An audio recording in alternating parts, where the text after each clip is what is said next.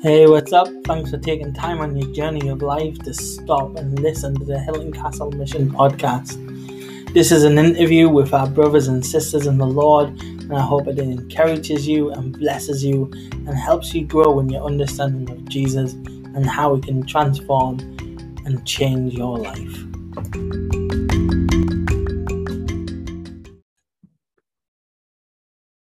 Well, welcome to the Hilton Castle Mission podcast. It's lovely to have all the listeners listening in again. Today we have a very special guest. We have a special guest, Curtis Brown. Curtis, it's great to have you with us.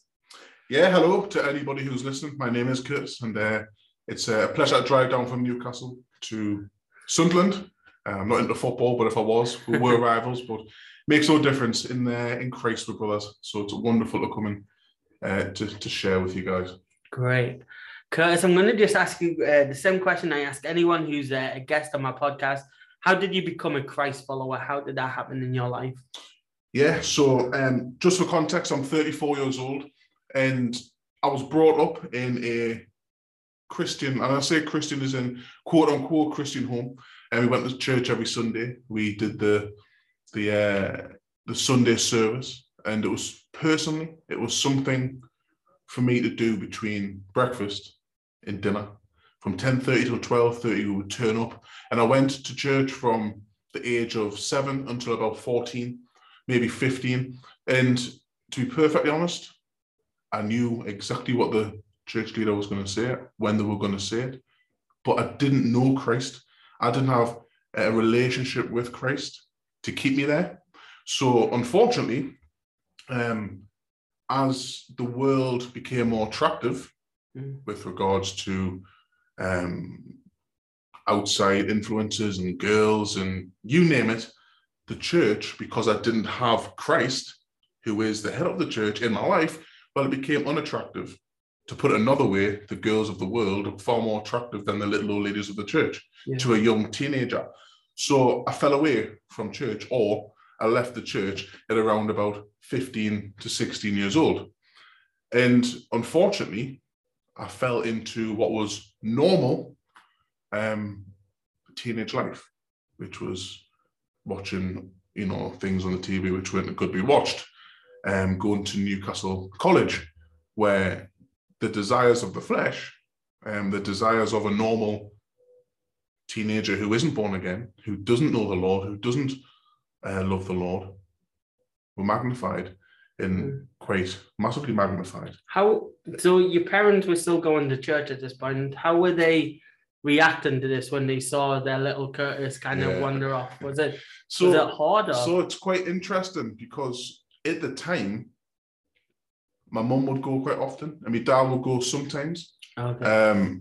But I would dare say at this point in time, my mum was a churchgoer and not born again. She was very liberal in her view of the world and very liberal in what is normal for people to do, and didn't really have that deep conviction. I can't really speak on her part too much, but have that deep conviction of what sin is, the consequences of it, and what was going to happen in me if I didn't come to Christ. Yeah. So I don't think it was a real sort of stress for her. Yeah. That's an interesting thing, because a lot of times we do see people who go to church and we assume they're born again. But when you ask them that question, I remember when my nana, she was in her 70s, when I actually asked her, "Are you born again?" And she said, "Oh, I go to church." And then she came to know the Lord and started to come to my church when he was a Christian. But it's funny you've said that, because that's what happened with me, mum. All right. But excellent. that's wonderful, isn't it? So there's a big difference between being a churchgoer and being born again. There's a big difference between someone who likes the name of Jesus and someone who follows Jesus. Yeah, absolutely. So I went into the world. I went into college, and I was there for 3 years, going on 4. And this is a completely different topic. Maybe we'll talk about a different time, but I was very insecure growing up.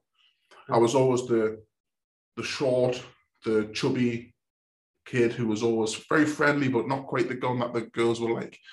And that really played in my mind.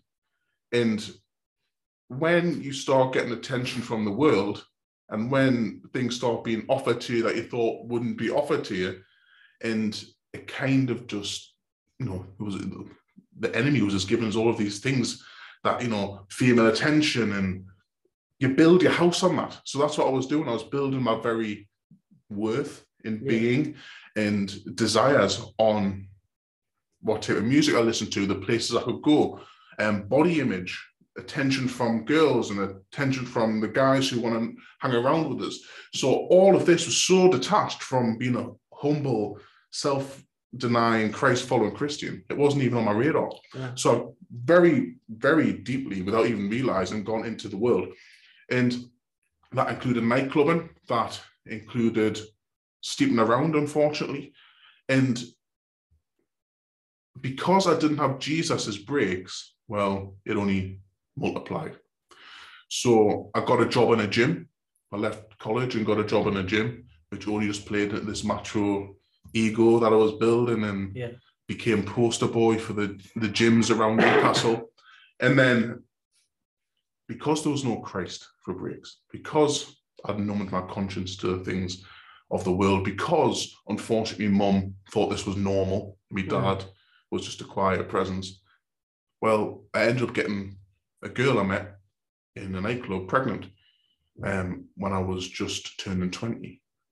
And we had our son, Franklin, and my dad was always a very present figure, which I'm blessed to have been brought up in a two-parent home. I thank the Lord for my parents. I love them dearly. And I realized, well, if I'm man enough to make a baby, I'm man enough to be around and stick around and look after him. And I stuck around to the point, even though it was very toxic, I didn't really know her. She didn't really know me. She didn't really like me. I didn't really like her, but we had a baby. And I thought, well, I'm a man. This is my bed. I've made it. So therefore, we're going to make it work. Yeah. Then we ended up having my second son, Miles, 3 years later. Now, when you build your foundations on such things, on lust, on rocky, well, the scripture says, build it on the wrong foundations, on rocky foundations, inevitably it's going to fall. And a lot of ego and a lot of male sort of striving and got to be successful, got to stick in, got to make things work. I'm the king of the castle, so therefore I'm going to make things work. Everybody thinks I'm big and strong and macho and bravado. And all of this was wrapped up in this one big man's body. But really, I was a little broken baby who had two babies and a bit of a mess. And when it fell, which it inevitably did, I fell with it. And I fell into depression and anxiety and fear. And I looked everywhere for a cure. But when I say I looked everywhere within me. Okay. If you know what I mean, because it was all about me. Yeah. You know, if you watch enough Rocky movies, you've just got to train harder. Yeah. You've just got to break through and be stronger. Or if you go to some self-help, or to be mindful, it says, just be mindful on you. Yeah. But the top and bottom of the issue is, I'm the issue. So it's all about me. And I'm sick of me.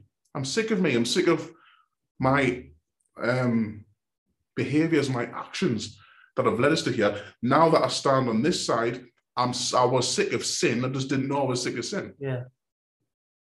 So with all that said, I'm getting to the salvation part. No, that's okay. With all that said, I broke down. And one of the things I say a lot of people on the street, I said, not a lot of people pray until the Titanic's sinking.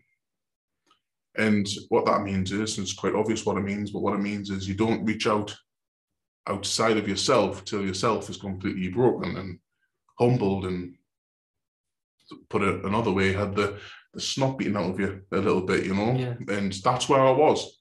So I remember one day, nothing was working. I couldn't find peace anywhere.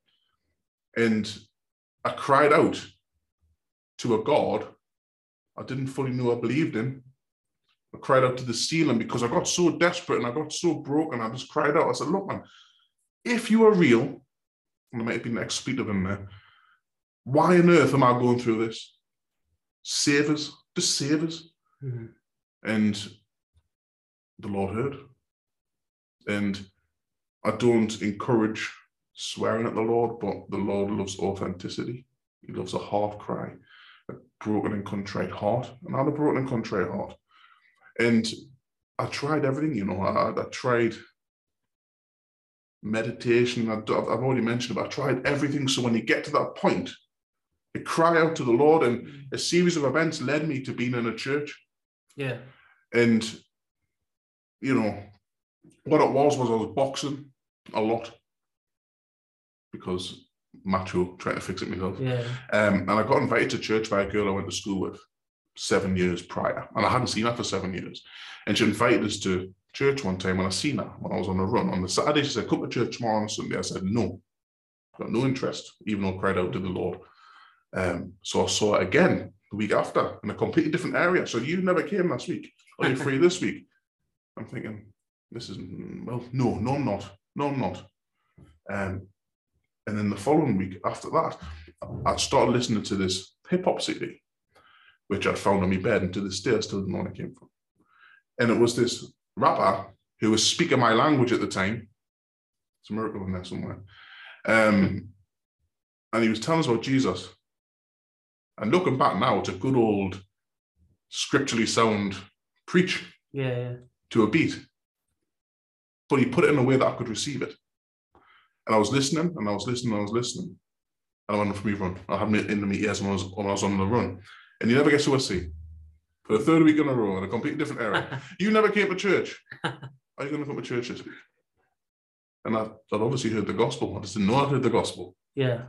So I said yes. And I went, and I can't remember what was preached. In fact, I think it was very sort of progressive where I went. So it wasn't the gospel. Yeah. But they were praying. And I felt the peace that I searched everywhere for. And this big, macho, muscular man in the back of the room who held back all of the pain and all the tears and all that in that very moment just broke down and sobbed, cried out.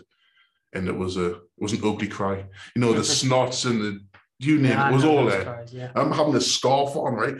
And you tell about winter, and it was just covered in snot. And I was going, wow, like, whatever that piece is, that's what I need. Yeah. And I asked questions. I asked one of the guys before I dashed out the church really quick at the end because I didn't want anyone to see how snotty and upset I was. And this guy chased us with a Bible. He says, "Take this with you." I said, he said, "Did you enjoy it?" I said, "Yeah," but I said, "I've just felt a peace that I kind of figure out." And he went, "Oh yeah, that's Jesus, Prince of Peace. The Holy Spirit." I'm like, right, okay, whatever. So I left, but it didn't really hit us until I went back home and in my room and going, whatever that is, I've tried everything, I'm going to follow Jesus. Yeah. So I prayed, didn't really know how to pray, but I prayed, like, I want to follow you. I wouldn't say I was born again in that moment. Yeah. So this is now early 2013, very early 2013. And I'm still half doing the stuff that I'm not supposed to be doing. And I'm still trying to pursue this Jesus. So this Bible guy gave us, I'm reading it. And it got on to about sin, you know. And as I was reading that none of these people will inherit the kingdom of God. And you know the list. I felt, honestly, I felt the heavy hand of God on us in this room, in the same room where I cried out to the ceiling and the Lord heard. And I felt the heavy hand of God on us. I felt convicted. Yeah. I felt so dirty. I felt so shameful. I felt everything that had happened prior. I felt the weight of it. And it was just a heavy hand. And all I could do was just cry out, saying, "I'm sorry. I'm sorry." I turn away from it. I'm disgusted by it. We know that this is called repentance. Yeah. And I'm, please just take it. Just take it. From that peace that I'd understood to this horrible, vile weight of understanding what this sin is. And this very same heavy hand, as I said, I turn and I live for you. Whatever you want me to have, I'll have. Whatever you don't, just take it away. I just want to know you, Lord. I felt comforted. I felt light. I felt new. I felt born again. Yeah. That's really good. I don't think I've swore since that moment. Oh, wow. And that's of me, because there's nothing good in me. I can't do anything. Yeah. But I encountered this God. And I believe in a very early 2013, I was born again. And when you say prayers like, whatever you want me to have, I'll have whatever you don't take it away. Well, yeah. You did. Feels like, if I'm summarizing this, is your journey sound incredible. It feels like you know what it was like to know that freedom that God gives everyone to walk away or come to Him from church, and then during that time, God was hitting you with that woman turning up, and nothing's a coincidence. Like that Christian girl must be delighted to know this, and then after that, rightly say He gave you the peace, but then the conviction came afterwards, and that's key, isn't it? It's a full gospel. We can't just have the Jesus loves you. Yeah. Because then you would never understand how He loves you and why He came and how we've positioned ourselves opposed to Him. Now, the world, when you speak to people in the world, they'll say, I'm free. I'm free. I can do what I want. But actually, we know that the only freedom they will have is that. Like, we're free. We're free in Christ, and we'll be free forevermore in Him. And one thing led to another, and we went from being born again, and How did the people around you who knew the Curtis of the macho man respond to Curtis of this convicted, born again believer now? It's a good question. I think it's wonderful, I think it's wonderful because this is evidence. Everybody wants evidence, but it's evidence right in front of you. So they responded with a lot of raised eyebrows. Because to them, I wasn't struggling. I was fine. I was the life of the party. I was the guy who was front and center in the nightclub. I was the guy. I was the one who organized all the nights out. I was the guy who was just the chief sinner. That was me. And when I started saying, "No, I'm not coming out. What are you all right? Like, you're sick?" "No, I'm well. I'm well." And I started. Friends, quote unquote friends, people I was associated with, well, they filtered away and they just started doing their own thing without me, which was a blessing. Whatever you want me to have, Lord, I'll have whatever you don't take it away. And from that, I found myself alone in my mum and dad's house with my kids. My two boys were still very much seen active in their lives. And we just had a Bible, a phone, and I went to work. Now, of course, people thought I was nuts. Still do. Especially when you're a street preacher, I think you're really nuts. But so the top and bottom answer is the world can't comprehend it. The world doesn't understand it. The world's convicted by it. So we shine bright. Absolutely. And so when you were at your parents' house, you indicated earlier that your mum became born again at some point. Yeah, so that hasn't long happened since now, so obviously it's been a good few years, but in between that time, you don't walk by faith anymore when you're born. Walk by sight anymore when you're born. You walk by faith. Yeah. And I started walking by faith, and I started sharing things, and instantly we came into conflict with what the word says with regards to sin, not just any particular sin, but just sin in general. Yeah. And then some other more temperamental topics. But the top and bottom of it was we came into conflict with stuff, but I was walking by faith. So when I said, look, I'm going to go out now, I'm going to pray, and I'm going to go do this, and this. Oh, you've gone too much into it. You've gone too much into it. You've gone too far. You've been radicalized and brainwashed. That's what the people of the world were saying to us, Yeah. But one moment did it. And this is most definitely a different podcast, so I'll try and box it off really quick. But basically, I started praying for people. Like, the Lord was still bringing us through anxiety and depression. But one of the things I was led to do was to pray for others, to stop being so self-focused, me, which has been forever, to go and pray for others and to reach out to others. And that's what I started doing. And I downloaded an app, and it sounds pretty lame now, but it was a prayer app. And I got rid of all social media, and I got this prayer app so I could pray for people. And there was hundreds and hundreds and hundreds of prayer requests on here. So I was no shortage of people to pray for. Yeah. It was all kind of anonymous unless you didn't want to be anonymous. And I prayed for this one particular person. I prayed for loads of people, but there was this one particular person that just stood out like a sore thumb. And that was about health issues. We prayed for health issues, you know. And a few weeks later, I felt very convicted to go and tell this person I've been praying for them. And now I know it's the guidance of the Holy Spirit and things like this, you know, the Holy Spirit saying, look, just you should probably go and check up on that person and tell them. And I told them, and we started talking, and we had this back and forth for about 8 weeks anonymously. But then I decided I didn't want to be on this prayer anymore because compromise came in on their part. It became very multi-faith. It became very liberal, and it became celebrating other things which even as a baby Christian knew that wasn't right. So you know what it is, I'm getting away. So anyway, me and this person said, look, for 8 weeks now, we've been helping each other daily with scriptures, with prayer, with just general conversations. It's a bit strange we don't know each other's names, but anyway, I'm going to go off this app now. You can keep in contact if you want.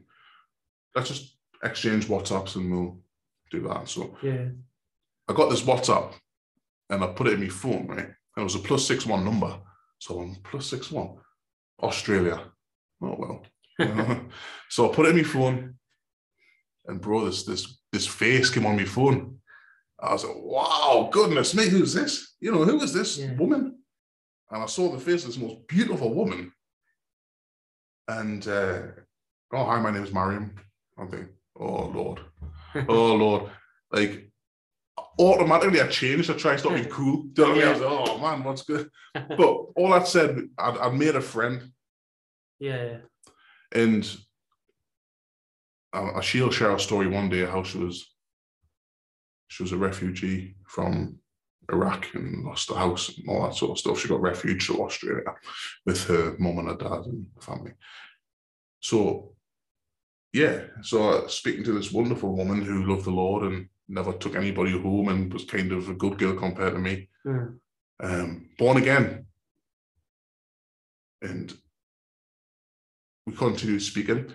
I spoke to her on the phone and then I'm like, I'm going to marry this woman. And I told my mum, I told the pastor as well, but Curtis, you're nuts. You're nuts. You're getting a bit carried away. It's online, man. You can't be meeting people online like that.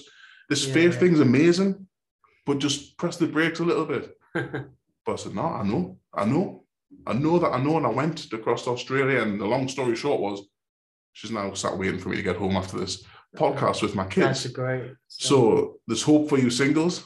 Yeah. But we kind of put limits on God. So to walk by faith and not by sight was the real evidence to me, man.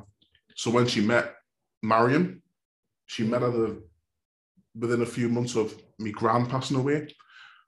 So me gran was me mom's best friend. She thought she was going to lose the plot when me gran passed away. But then another woman came into her life who's a great godly influence. And she saw God in it. Yeah.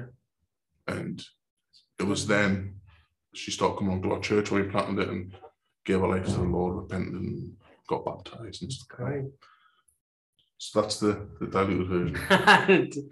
We'll have to get the longer version, but what I liked about that was when you said the prayer was stop thinking about yourself and you start praying out, because you're right, we're in a world that even the stuff that is there to help people, a lot of it, you're right, is about them. It's all about focusing on you and all the negative stuff around you. Ignore that, and mindfulness, as you say. And when you do pray out, God does come through, and that's incredible. And if you are single, get on a prayer app, I guess. 100%. Get praying, it works.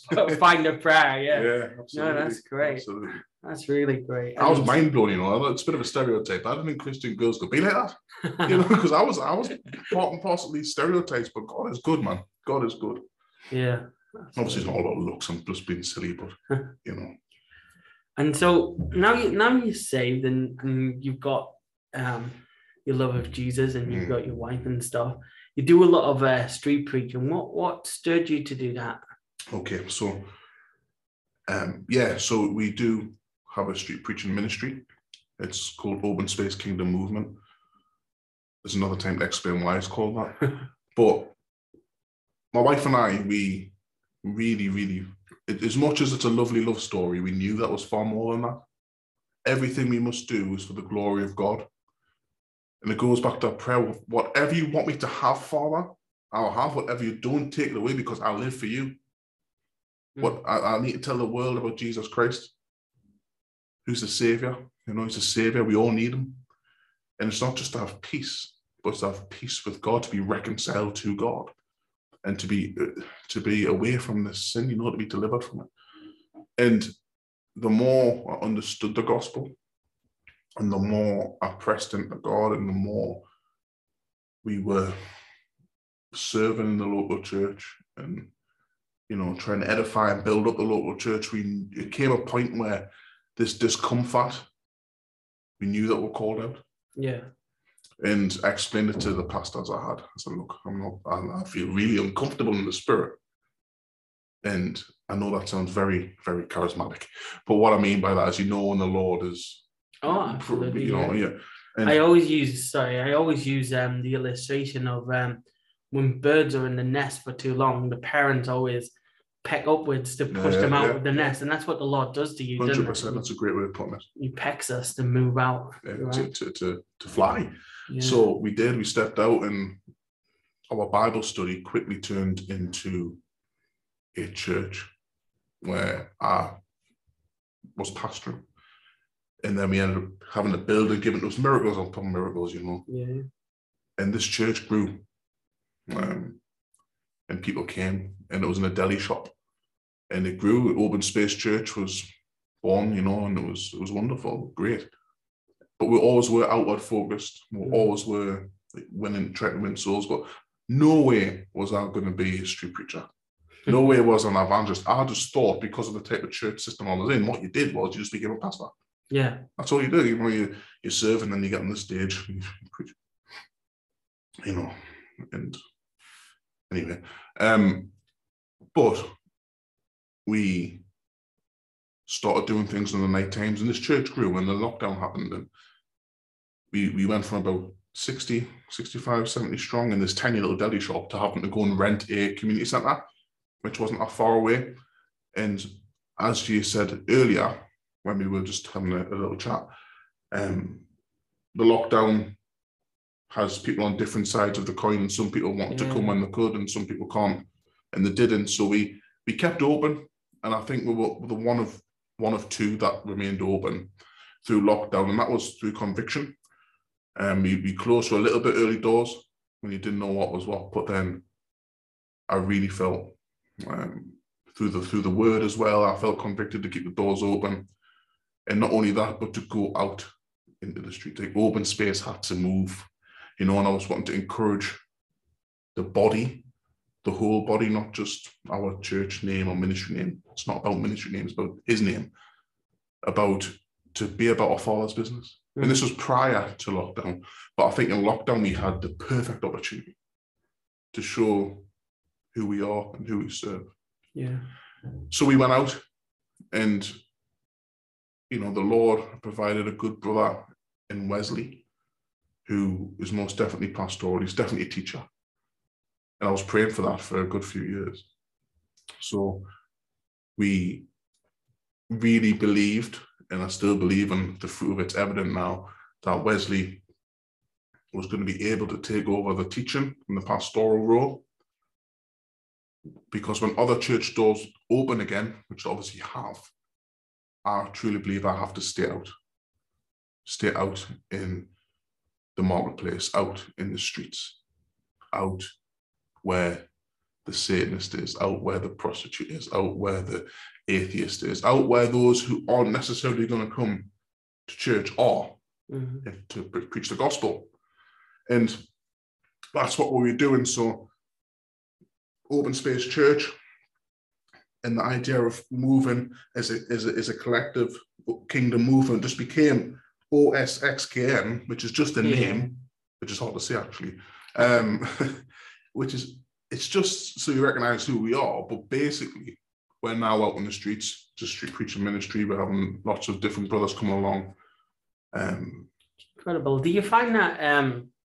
Do you find sometimes that obviously the world is going to criticize, and we'll get into some of your stories because I've seen some of your videos, and I want to talk about one very specific one actually, but we'll get to that soon. Yeah.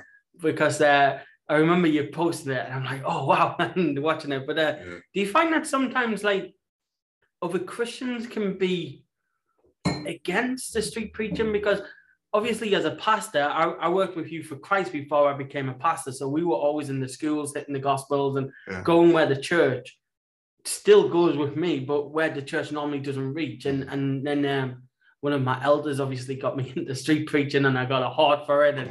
But do you find that a lot of churches are against that type of thing now? And what does that do to your heart when you see people being saved and stuff? Yeah. So, I mean, people won't be able to see my face when I, but honestly, it's the most heartbreaking thing where people would, if we really think about what it is, Jesus started his ministry preaching publicly. Yeah. And then Jesus says, go and proclaim the gospel to the ends of the earth. And the word says that the gospel is the power of salvation, power of God to salvation. Yeah. It says to not be ashamed of the gospel. And I get people's reservations. I totally get it. But when we really step back out of our feelings, out of our emotions, out of our own personal convictions and pride sometimes, and look at what it is, it's really heartbreaking to think that many churches, one, don't want to have anything to do with you, because that's a very, very real issue. Bear in mind, we should be kingdom focused and gospel, kingdom mind and gospel focused. Yeah. We should be able to support a brother if he's faithfully doing the work of Christ. Yeah. So it is heartbreaking. Not only does not want to have anything to do with you, but actually it can be actively against you. And I see it more from progressive types. Okay. Do you know what I mean? Like the progressive. Yeah. Where you shouldn't say that might offend somebody. It's not as if we're out here preaching against certain groups of people. We're saying, look, all of us need a savior. The gospel, like Jesus came to save sinners, which we all are. And Christ says the gospel is offensive. It is. It's razor sharp. Yeah. It's razor sharp. But in the same way, yes, you do get it from the church. Yeah. But we love them, my brothers and sisters, absolutely. You know. And it's to be expected. It's to be expected, unfortunately. But with that said, you do have other brothers and sisters who are very supportive. And when they see souls saved, because souls are saved in street preaching, people think it's more controversial. People love controversy, don't they? They love seeing a bit of drama. But we love seeing souls saved. Yeah. We love joining the heaven and rejoicing as people, you know, come to profess Christ. But the important thing is we want to filter people into churches. We don't want it. He says, go and make disciples, not go and make converts on the street. He says, go and make disciples. So we need to be unified with the body to know the good, biblical-based places to filter these baby Christians into so they can be discipled. So we need relationship. Yeah. So just on that, with regard to street preaching, because if anybody does have an issue with it, you know, I understand that to some extent. But the Lord gives evangelists. Yeah. And really, I think Ray Comfort might have said this, or one of similar ilk. On the street, on Saturday in Newcastle, you can reach 100 people a minute with the gospel. Now we know the word of God never returns void. It's got nothing to do with me as long as I preach it. The word of God never returns void. The Holy Spirit does what he does. The seed goes and he does what he does with it. Mm. The church, well, we know that. Not everybody's going to come to church. Yeah. So you may reach 100 people in a year. Hopefully more. But that's the case. So the Lord sends out the evangelists. Yeah. So we should be praying for the evangelists and absolutely supporting them. You know? 100% agree with that. I think it's a bit controversial, and you can say so if you want to, but the way I see churches is churches where the Christians are fed, but then we have to send them out. They have to go out, because if all we're doing is self-feeding, I mean, this is why, like, sometimes, I mean, I remember back in the days of preaching, I remember turning up to a church once, lovely fellowship. And I said to them, I says, oh, I've got two messages. I said, I brought the gospel message. They went, oh, it's a gospel service. So great. I went, oh, excellent. I said, how many unsaved have you got? And none of them were unsaved. And I'm just like, they're just hearing the same gospel message. Yeah, preach it in the choir, isn't it? Yeah, it's a bit tough. I agree with what you're saying, because it's not just the evangelist's job. Yeah. Jesus, I mean, this is one of my sayings, and I do apologize if you've heard it before. Right. But Jesus, right, he saved us and he sent us. Not just the evangelist, but to the person listening to this and to the person who will be coming on Sunday. You are saved. If you were saved, you're also sent. But he didn't just say go. He gave you a message, which is the gospel. And then not only that, he gave you the Spirit, the Holy Spirit. Yeah. So you're saved, you're sent. You've got the message, you've got the Spirit. Yes, there's people who will be more effective, the evangelists, but not everybody's a street preacher. But everybody has been told to shine. Yeah, absolutely. Do you know what I mean? Everybody's been told to bring a little bit of flavour, to be salt and to be light. So that is the church. And what the scary thing is that many can sit back and not worry about a dying world. Yeah.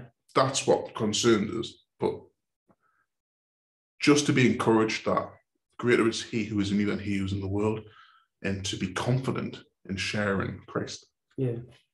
Now you say confidence, and I want to get in this because if you're like me, sometimes going out street preaching, because it's not the most comfortable thing for me. It's definitely not something I have to work on it. So when you mentioned I'm very confident stuff, I watched a lot of his outreach stuff to see how he got people's attention. Because I think one of the things with me is I've got an ego and I don't like to be ignored. So if someone's walking past us and I want their attention, I'm going to get it either way. Like I'll either throw a sweet at them or something. But there is nerves, isn't there, going into this? And some of the videos that I've seen, especially when you were at Monument and that man was deliberately attacking you guys, and it was the older fella who was shouting, and he went to grab your camera stand and stuff like that. Do you ever feel that hostility toward you? Do you ever think, oh, hang on, I'm going to pack up and leave? Or... So with that video in particular, I mean, you could probably put a link to whatever you're going to put it. With that video, there's so much stuff that I had to cut out because it just wasn't going to be suitable to put on. I truly believe that you aggravate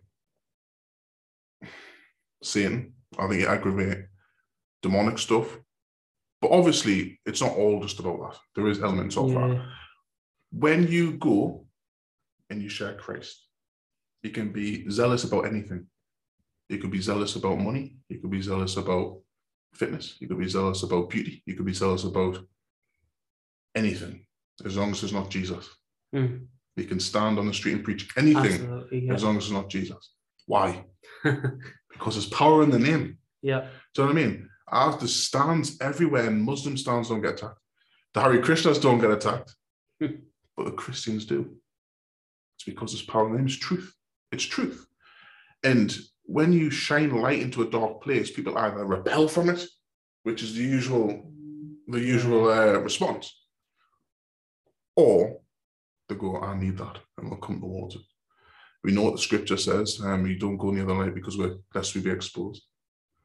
But if the Lord's drawn people to himself, he'll draw them to himself. But yeah, it does get hostile. It does. But what I want to say on that is we're not just going to go with a microphone and yell the gospel at people.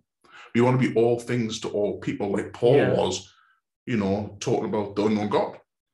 And we want to break the stereotype that most people have, where you're going to be yelled at, you're going to hell. Yeah. Because we love people. We pray that our heart breaks what breaks the Lord's heart. Yeah. And what I've seen is when people interact with you, there is that dialogue. Yeah. That happens, like what you were doing in Durham just the other week with the man on the bridge, and the police came over and stuff. Yeah. It happens. It's really exciting, It really is. Because everybody will see the exciting parts and everyone clicks the exciting videos, because let's not get it twisted. Like when you preach Christ and you see reactions like that, this guy was just threatening to kill us. He was off camera. He was claiming to have done all sorts of worship to other things. And it's real, it's there. I mean, Thursday just gone, 3 professing Satanists came up and just quite obviously talked about it. Now, sometimes you think, oh, well, you're just saying for effect, you're just saying it because we're Christians, you just... Yeah. But no, it's there. Light is light, dark is dark, it's there. And I think when we can quite often go to church and get so comfortable in singing our worship songs and listening to the word, and we get so detached from the very real spiritual war that's going on. Yeah. Very detached from it, Yeah. And what are some of the highlights of your preaching in the streets? What are some of the salvation stories that really stick to you then? So, right. I was thinking about this because it's just turned new year, and 2021 is the first year where I've done it as a block consistently. Okay. And the real, I mean, obviously the salvation is always a highlight. It always is. And seeing the Lord add into the numbers of young men who aren't necessarily street preachers, but who just want to walk with you and be discipled and edify the body, edify the different churches. This is always the highlight, and there's been a good number. And obviously there's ones who fall away as well. But some of the more places I found myself where I wouldn't never thought I'd find myself is I found myself in the middle of a protest. It was in the middle of the vaccine thing, whatever your stance is on that, whatever side of that you stand on it, everybody needs the gospel. Yeah. So we were preaching and you could just feel this, it was like the parting of the seas. Everybody just went woof to say, what's going on here? And just thousands of people just walked down the Thumb Street shouting and bawling. And I was expecting, that thing off the Lion King, where like the stampede's coming through. Yeah. But I was preaching Christ and only had a little microphone, but you could hear that above everything. And these people were cheering for the name of Jesus. And they going, yes. And I was like, are they supposed to be doing that? But they were hearing it, and they were thankful for the truth, even though they may not fully get it, being told. And from that, there was a little gathering afterwards who you could minister to. So out of this protest where people were flooding through, people knew there was a greater call to Christ than to continue with a temporary measure, whatever your belief system is on that. So that was amazing. I was just like, Lord, what's going on here? I find myself in the middle of this thing. But there's been another highlight is seeing my friend Wesley, who you'll see on some of the videos. He has got a wonderful story. He's profoundly deaf. Apart from if he has his hearing aid on, it works. He can hear. Profoundly deaf and terrified, anxious of public speaking. His testimony is insane. It's wonderful. But he couldn't even go to McDonald's to make an order. But the Lord called him to street preach. And he'd never done it before. And he was put alongside me and the other brothers. And I remember the first time he street preached. And it was so emotional. And his son was there watching him. And I'm thinking, this is incredible. This is wonderful. And then seeing him do it week in, week out. And the growth of people just saying yes. Just saying yes. That's a miracle, to a world where you limit your ailments, if you want to say that, stop you. With Christ, absolutely. It doesn't happen. Like, there's no way, apart from Christ, a man who's profoundly deaf, profoundly anxious, who worries about his speech, who's been bullied all his life, should be able to stand in the middle of a step in a crowded street and proclaim Jesus as Lord. Absolutely. And this is where the Bible verses where it talks about the Lord using the foolish things of the world, or the Lord, and the whosoever as well. Whosoever. I mean, John 3:16, but it says whosoever. And that's it, isn't it? It's whosoever decides, and then the Lord just uses. All things are possible. I mean, in that's right. Like, he used Moses, who was like, I can't be doing that. I can't talk. And it's actually those who think that they can, probably shouldn't. Do you know what I mean? It's because we do it in the Lord's strength. In our weaknesses, his strength is made perfect. So it's wonderful to see all that. And there's been so many times where I thought, I cannot believe this has happened. It's just frontline, real life stuff. People hearing the gospel. And the guy I spoke about on the bridge in Durham, that was one of the most nice conversations I've had. Yeah. It was nice. It was nice. It was great to watch. And obviously there's loads of stuff cut out of that, but it was just nice. It's always nice, but it's always worth it. Well, it's funny because I remember watching your earlier videos, and you used to do it what we used to call the green. The hippie green. Yeah, and because I went to college through Newcastle. And so we used to always walk past that, and it used to be known as the hippie green and stuff like that. But some stuff goes on there, it still does. You can absolutely tell it does. Yeah. But seeing you guys do that, and then seeing the heckles, but how you handle that with grace and love, and I mean, don't get us wrong, I've grown in grace. Yeah. Absolutely.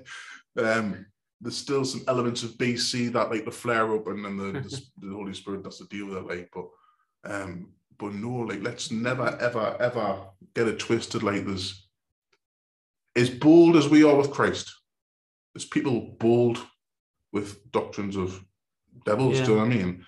And I can't pull any punches when I say that, because it's straight scripture.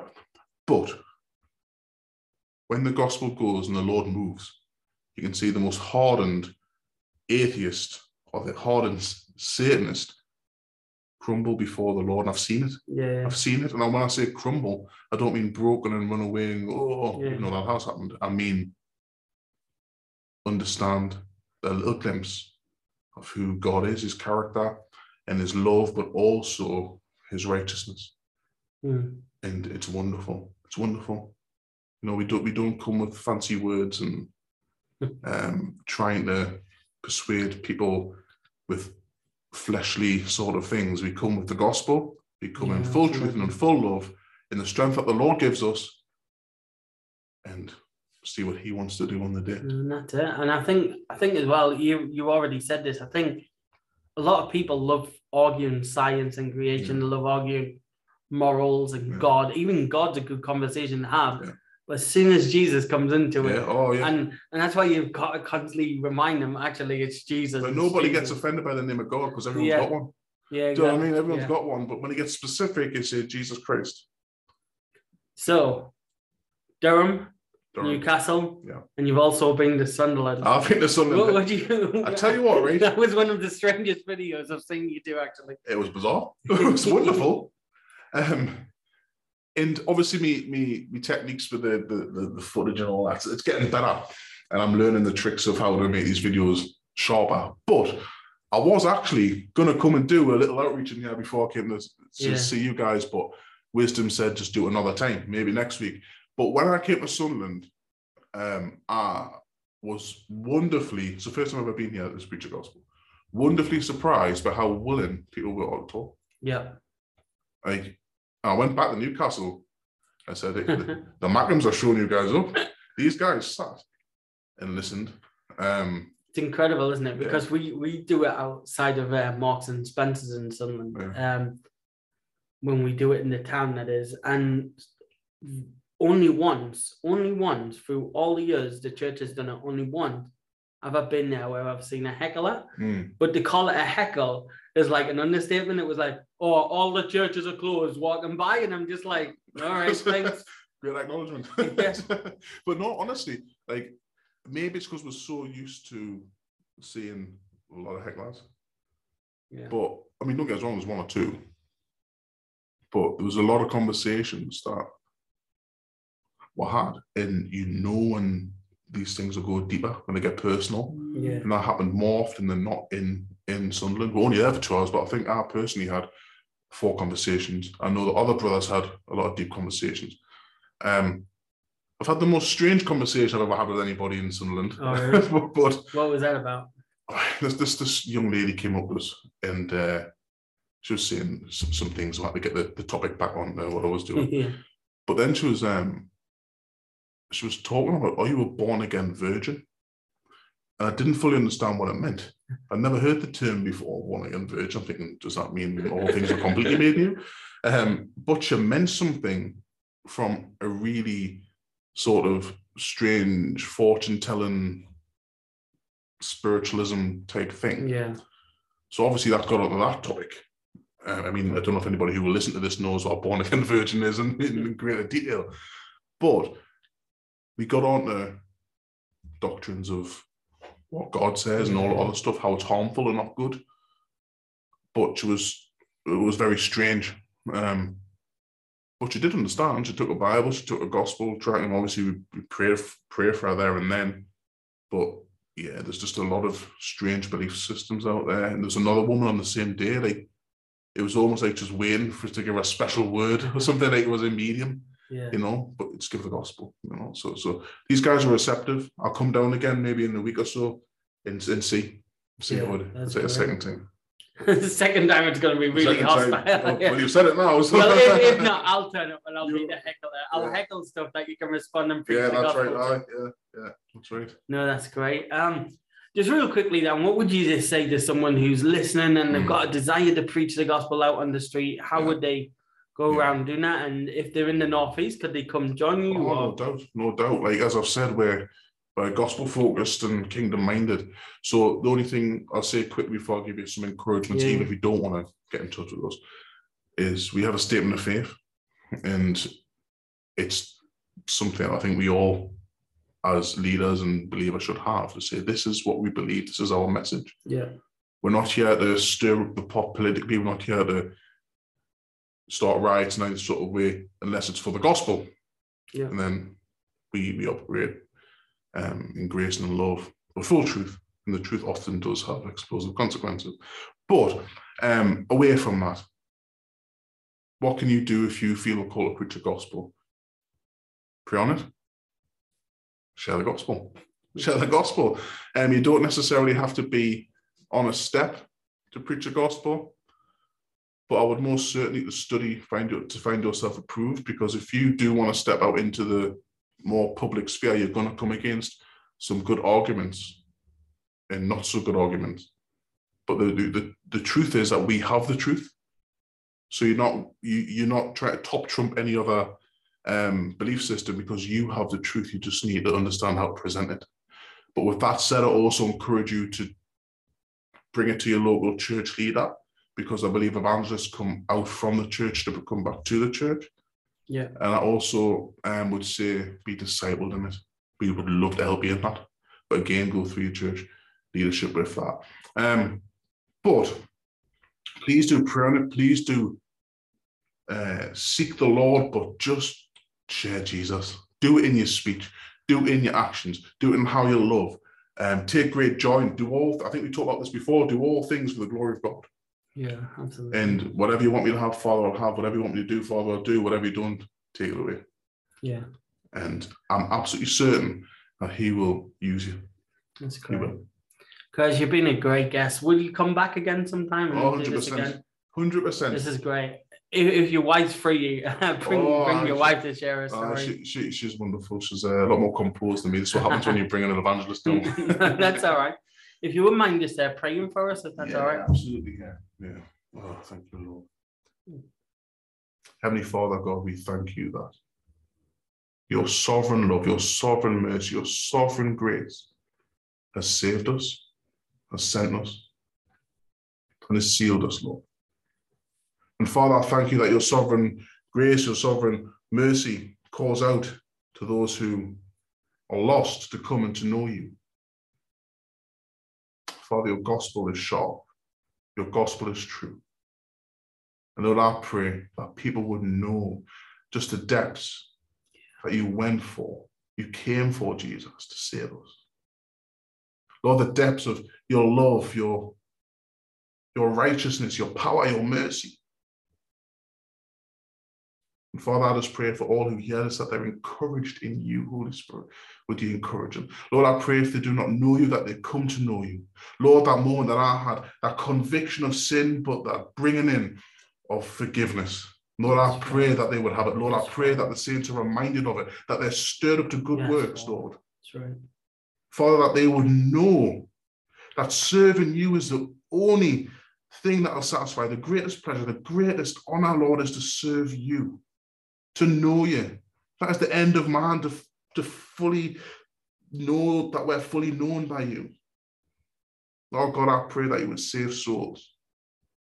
That you would continue to use the foolish to shame the wise, and that you would pour out in our families, in our marriages, in our circumstances. Yes, Lord. your powerful sovereign will. So, Lord, I thank you for the opportunity to share with my brothers and sisters. And Lord, would you cause us all to endure for the name of Jesus? Amen. Amen. Well, thank you for listening. I hope it's been a blessing and an encouragement and a challenge as well. And the links to all Curtis does is at the bottom. Thank you again, Curtis. Been great having you on the Hilton Castle Mission podcast.